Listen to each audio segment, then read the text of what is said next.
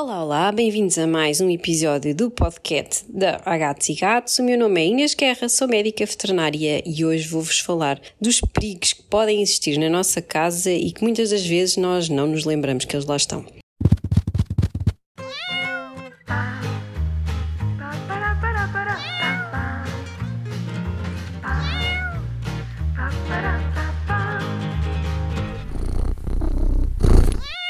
Ora, começando por janelas, a eterna questão que tantas vezes vocês me vêm a falar e tantas vezes eu procuro alertar para o facto de que gatos com acesso a janelas ou varandas que não estejam protegidas ou não estejam fechadas, eventualmente algum dia vai acabar por não correr bem. Acho que é um risco que podemos evitar e nunca confiem na questão de que ele já está muito habituado, ele vai sempre ao parapeito da janela, ele nunca caiu. Pronto, e se cair, não é? E se cair muitas vezes ficam com fraturas, ficam com lesões internas, alguns gatos acabam por não sobreviver, portanto vamos sempre minimizar ao máximo este risco que é absolutamente desnecessário e que não deveria acontecer. Acaba sempre por causar um grande sofrimento aos gatos, obviamente, e também às suas famílias. Por outro lado, a questão das plantas. Muitas das vezes vocês perguntam-me que plantas é que são seguras. Existem plantas que realmente não são tóxicas para os nossos gatos, nós usamos várias até para os incentivar a brincar, como o matatabi, como o catnip, entre outras, ou a erva gateira, que eles acabam mesmo por ingerir, e as anteriores também podem ingerir. Eu, nos destaques na página do Instagram, tenho lá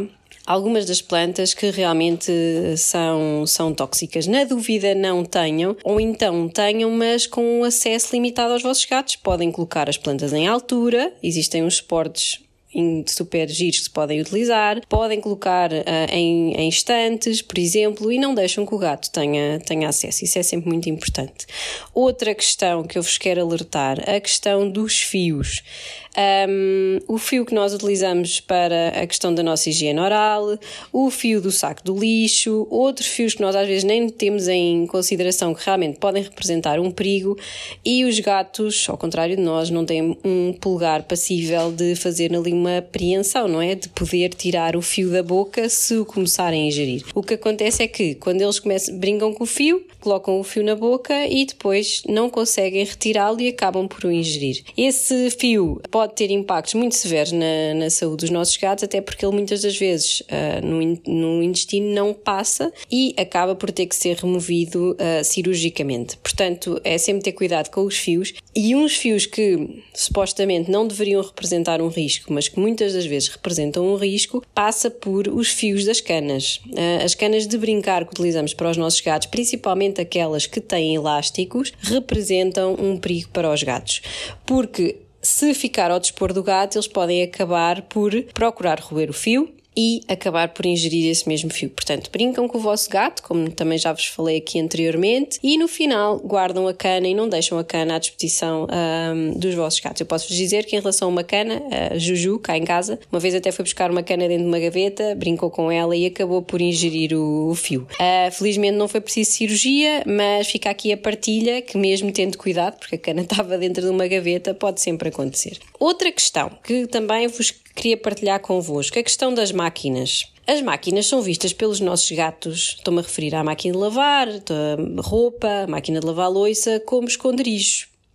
E, portanto, muitas das vezes eles sentem-se bastante atraídos para se procurarem colocar lá dentro, principalmente na de lavar roupa ou até na máquina de secar, porque no final do ciclo está quente, não é? Ou mesmo o tampo da máquina também pode estar quente. Portanto, a dica que eu vos dou aqui é aquela que eu ainda utilizo cá em casa, mesmo que os mais velhos já tenham praticamente 13 anos, que é: fecho a máquina de lavar e antes de a ligar vejo, ok, a Juju está ali, a Teté está ali, o Jobim está lá, ok, então posso ligar a máquina. Tenham atenção que algumas das máquinas não permitem interromper o ciclo, ou mesmo que permitam parar, tem que se primeiro esvaziar a máquina, principalmente nas máquinas de lavar roupa, o que é uma enorme aflição, porque as pessoas veem que o gato está do lado de dentro, querem abrir a porta e pelo sistema de segurança não permite a abertura de porta. Portanto, é sempre evitar ao máximo. E acreditem, é muito fácil nós estarmos a colocar a roupa dentro da máquina e enquanto olhamos para o cesto da roupa, o gato entra para dentro da máquina, nós colocamos roupa por cima dele, fechamos e não nos apercebemos. Portanto, a melhor maneira de minimizar esta situação é, sem dúvida nenhuma, como todas as outras, através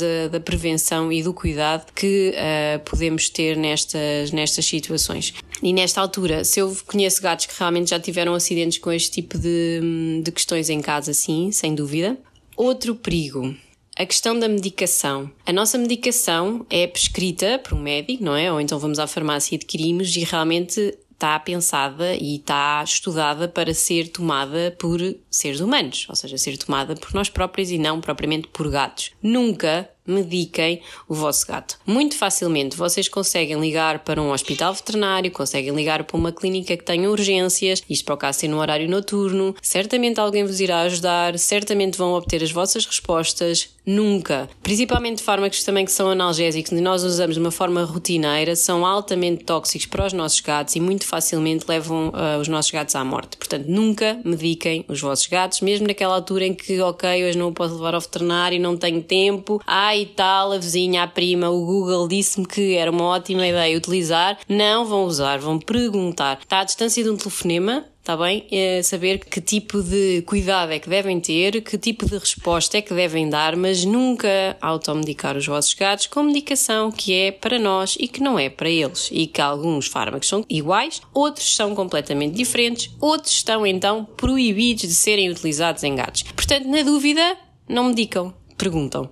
Isso é muito importante para a saúde dos vossos gatos.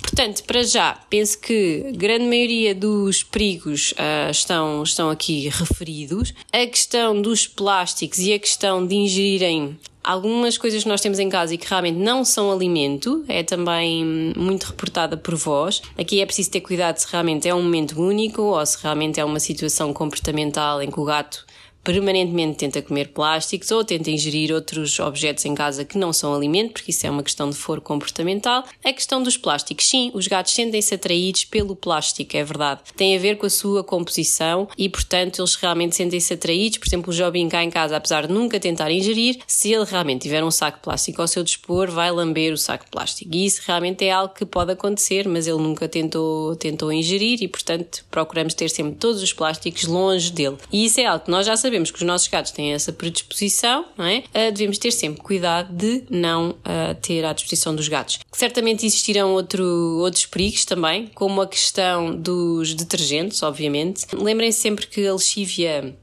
e os detergentes que nós colocamos no chão, ou até Sonazol, outros detergentes que vocês utilizem em casa, aquilo que acontece é que esses detergentes vão ficar no chão. E, portanto, quando os nossos gatos passam com as patas e a seguir vão lavar o pelo, eles, se realmente não tivermos passado o chão por água ou se a concentração que utilizarmos na diluição for muito significativa, não é? Aquilo que vai acontecer é que eles vão acabar por ingerir o detergente que nós acabamos de aplicar. Portanto, tenham muito cuidado com isso, tenham também cuidado às vezes com alguns inseticidas que se pode colocar em casa, procurem opções naturais que existem, não é? Por exemplo, cá em casa nós tivemos formigas, uma das coisas que eu utilizava era a canela e que resultou bastante bem, e as senhoras formigas optaram por ir para provavelmente outra residência. Portanto, tenham sempre atenção que existem vários perigos nas nossas casas, nós devemos estar alertas e alguma questão, perguntem. Até breve, foi ótimo estar convosco uma vez mais, fico a aguardar o vosso feedback.